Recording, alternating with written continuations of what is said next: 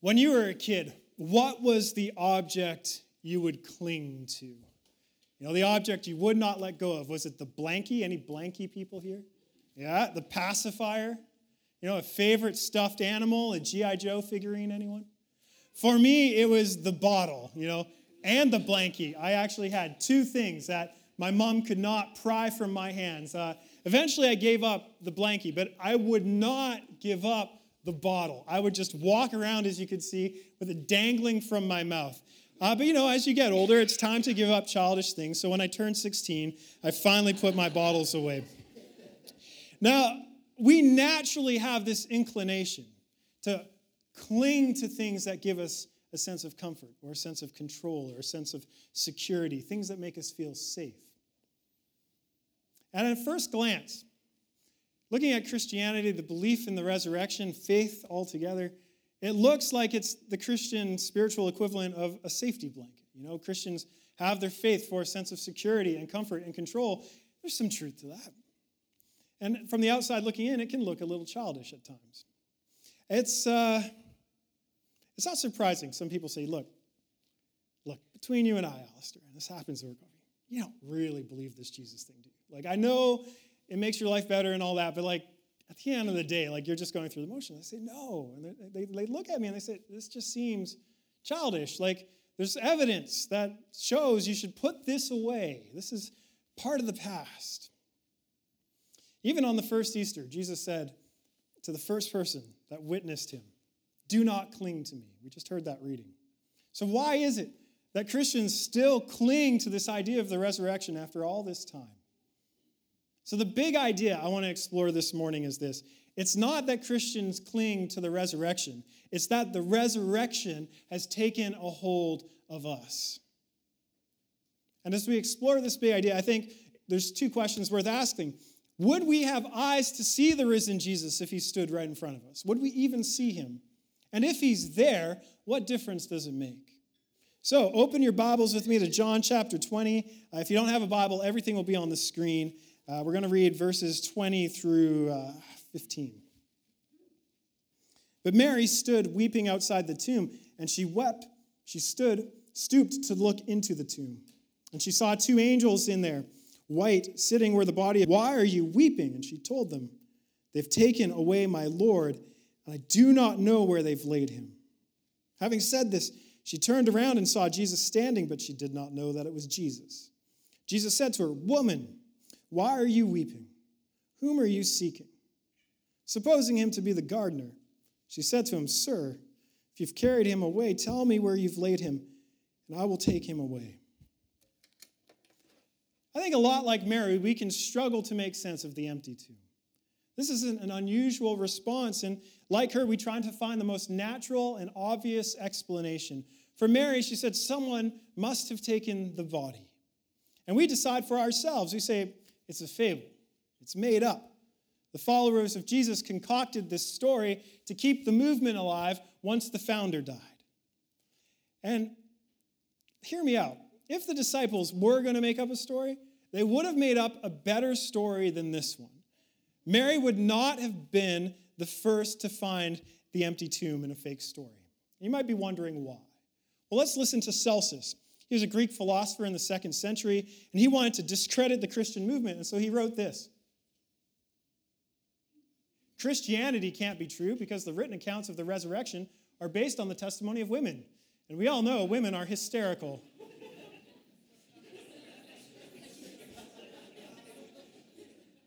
Okay, Celsus. But in the time when the New Testament was written, and even into the 2nd century when Celsus wrote that quote that kept him perpetually single, women had a very low social standing. So low, in fact, that they couldn't even testify in a court of law because their testimony wasn't considered trustworthy. So you see, it would be of absolutely no advantage whatsoever for the early church to create a story where the first witness is a woman. Yet the authors of the Gospels kept this detail. Why? We got to assume it's what happened. It's what actually took place. You see, John, he doesn't rewrite history to try to make the resurrection more sellable or more sensible. He tells it as it is, and it was Mary who was the first to encounter the risen Lord. But you are in good company if you still want a more natural and obvious explanation for the empty tomb. Maybe it's mistaken and things just got out of control. Mary thought the body was taken. Let's look at how this conclusion held up for her. John writes that she brought Peter and him to the empty tomb and said, the body's gone. And they marveled and they went home. But Mary, she stayed behind. And she stood outside the tomb weeping. And this is mentioned 3 times in the passage. She's weeping. We don't want to miss this. Mary is emotionally bereaved. It could be translated, she's wailing. We can try to imagine her situation. I'm not sure if we can. If a close friend, someone close enough that you even considered them family, if this person you loved was killed and then buried, and then the next day you went to visit the graveyard to pay your respects, and they had been dug up and their body was gone. It's unfathomable to imagine, let alone to be in a state of grief and try to comprehend what has happened to your friend. Weeping, wailing. All of us would do it. Now, the thing is, Jesus wasn't just a close friend of Mary. They weren't married, despite what Dan Brown would like to tell us. But Mary, she was a devoted follower of Jesus. Tradition holds that she was a prostitute. But the scriptures are actually, Luke's gospel is that Jesus cast 7 demons out of Mary. This is what we know about her. She had a profound experience and salvation moment with Jesus. And ever since that, she followed Jesus, and along with a few other women, provided out of their own means for Jesus financially. She was essentially a benefactor, one of the first benefactors of the gospel movement. Her commitment level was high. But her commitment wasn't to the movement. Her commitment was to Jesus. And when Jesus was crucified, his 12 disciples abandoned him. But who do you find at the foot of the cross? Mary Magdalene, a few other women who stood and watched Christ die and suffer. It's not unlikely then that much of what we have, the testimony about the final words of Christ on the cross, come from Mary Magdalene herself and the other Marys that stood at the cross.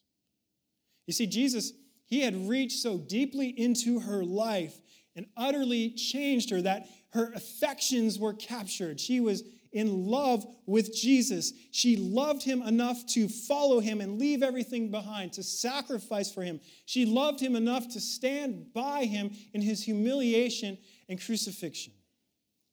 But now, Mary stands by herself, outside of an empty tomb, weeping in grief and confused, trying her best to explain it. Maybe the body has been moved. How do you make sense of that? And then 2 angels appear. And there's no indication whatsoever that Mary understands what's happening.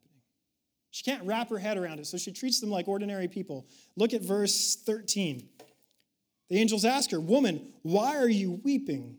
And she said to them, "They've taken away my Lord, and I don't know where they've laid him."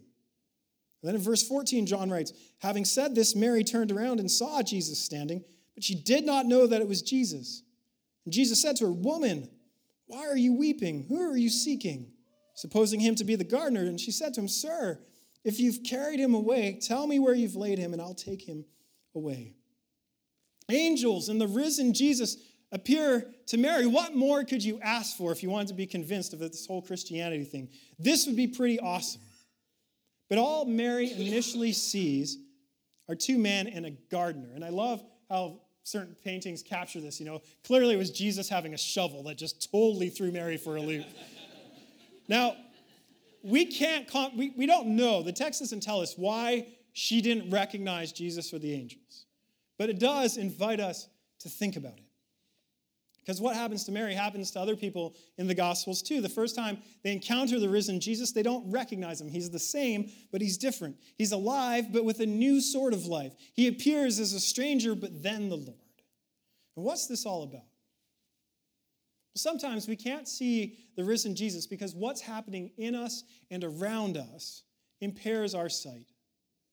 You see, in the case of Mary, we can't underestimate her grief. She's grieving. She's witnessed a horrific death. That's hard enough. No one would be emotionally stable after seeing what she saw. And I don't know if you know this, but physical symptoms often accompany grief. Sleeplessness, exhaustion, disorientation, even pain. And so she's already grieving and mourning. she can't see through her tears, but then on top of it, Christ's body is gone. And she's got this gut-wrenching grief with confusion about what's happening around her. How could she possibly see what's before her? If we were in her place, we wouldn't see angels in Jesus. We too would see ordinary people in a gardener. You see, this serves us as an important reminder that we cannot underestimate what's happening in and around us and its ability to impact our ability to see Jesus at work in our lives and in the world. And so we have to ask ourselves, what might be going on in my life or around me that might be impairing my sight of Christ? It's a challenging question because we wouldn't actually know, would we? Mary doesn't initially know that she's not seeing Jesus. You don't know what you don't know. And so what could it be? Well, in our context, for starters, it could be depression. I can't trust my perception of things. In fact, I actually have to choose to distrust my perception. Even when life feels meaningless and purposeless, and where I don't always feel like God is near, I have to choose not to trust these thoughts, but to trust the witness of the Scriptures. What I'm feeling and experiencing impairs my ability to see Jesus. Suffering can have the same effect because it often raises the very difficult and answerless question, how could God let this happen? Like Mary, it can be grief. Grief can profoundly affect our ability to see God. But it's not always negative things. Sometimes it's good things. Success can impair whether or not we see Jesus at work. Abundance can impair whether we see Jesus at work. You know, when we have everything we need and everything we want, where we have the ability to get those things if we don't have them, apathy can set in. You don't even ask the question, did Jesus really rise from the dead? You don't see how it benefits your life. You see, your abundance and your success can impair your ability to see Jesus present in your life. All of these things, they can affect us. And whether your life is in shambles or you want for nothing, what's happening in and around us can distort what we see. We see this in Mary. We can stand outside of the empty tomb and get so caught up in what's missing that we don't see what's present in front of us. And so we start looking for the most natural explanation because we're totally missing it. And we all do this with the resurrection. This is true if you've never believed in it at all, or if you've believed in it for a long time. Because functionally, day after day after day, do you live as if Jesus is alive right now? How often does this reality stay central and defining as much as gravity? How are we to come to our senses then? That's the question I think we need to be asking. How are we to see the truth of the resurrection? How are we to live in this new reality that's burst forth from an empty tomb? Well, how did Mary come to her senses? You see, even though Mary can't see what's standing right in front of her, it doesn't change that Jesus is standing right in front of her. It's the same for us. Just because we don't see it or we don't always see it, it doesn't change the reality.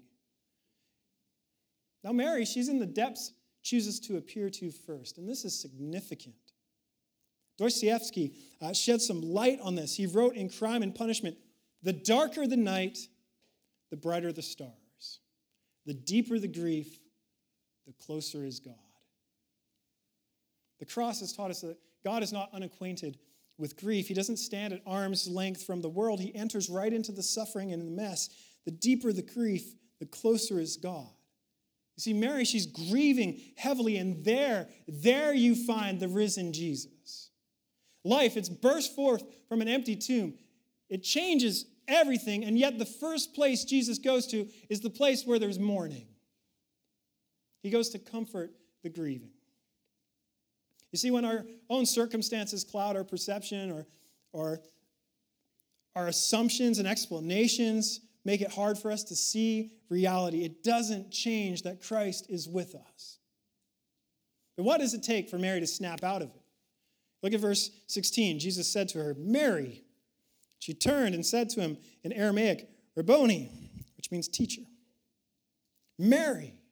It's so hard to imagine the tone that might have come out of Christ's lips. Mary. But also a waking her up kind of tone. Mary. Every emotional element of Christ's heart for her. Mary. There's something about hearing her name brings her into the fullness of his presence. There's power in hearing her name. If you don't believe me, just ask Destiny's Child. Why would they sing, say my name, no one is around you. Say, baby, I love you, you ain't running game. Now you know why my music career didn't work out. But if you're worried someone's been running game, whatever that is, you want the reassurance of hearing your name, right? Apparently you don't. But, as kids, we know the power of hearing our name. We know the power of our hearing name. If your mom or dad calls you by your nickname, you can pick it out even in a crowd. If I was in a crowd and I heard, Boykie, it's Afrikaans for boy. That could be any boy, but I would know the voice. I would know it's my parents. But you also know there's a difference between hearing your nickname and hearing your first, middle, and last name in consecutive order. If I hear Alistair Yosemite Stern, I'm called fully into the present moment and precisely into what I've done wrong. Now you're all wondering if that's my middle name. It's not. Brian with a Y. But here's the thing.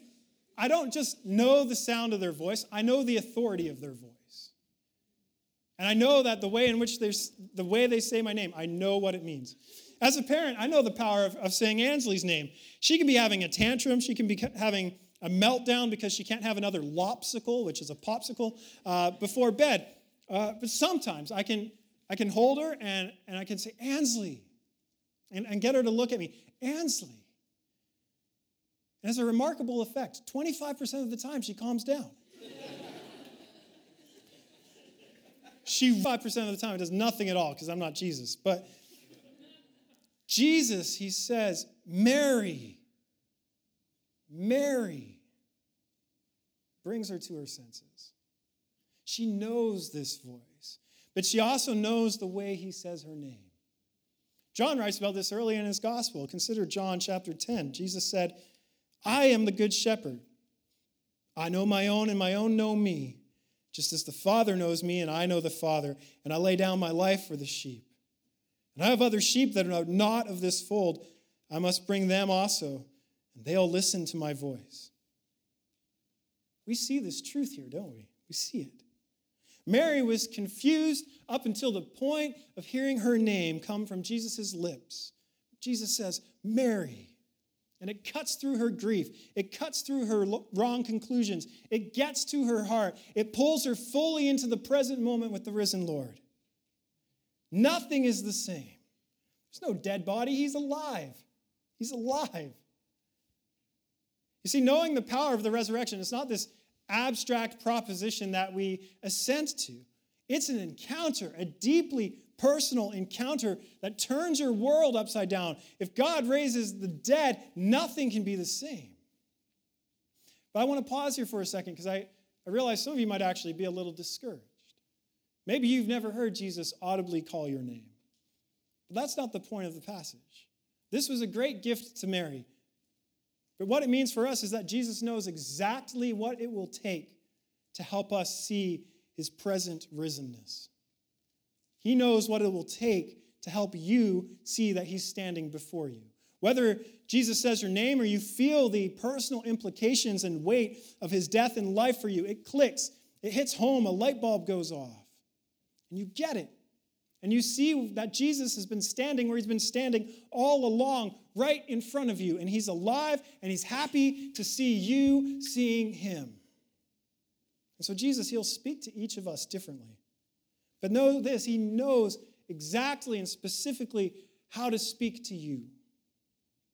The result is the same. You'll recognize his voice. And the resurrection becomes not merely an idea, but a very present reality. She hears her name. She sees the risen Jesus before her very eyes, and then he speaks to her. But what he says is a little confounding. Look at verse 17 here. Jesus said to her, "Do not cling to me, for I have not yet ascended to the Father. But go to my brothers and say to them, I'm ascending to my Father and your Father, to my God and your God." The text implies that Mary grabbed a hold of Jesus. Wouldn't you? Wouldn't you want to touch him and make sure he's real?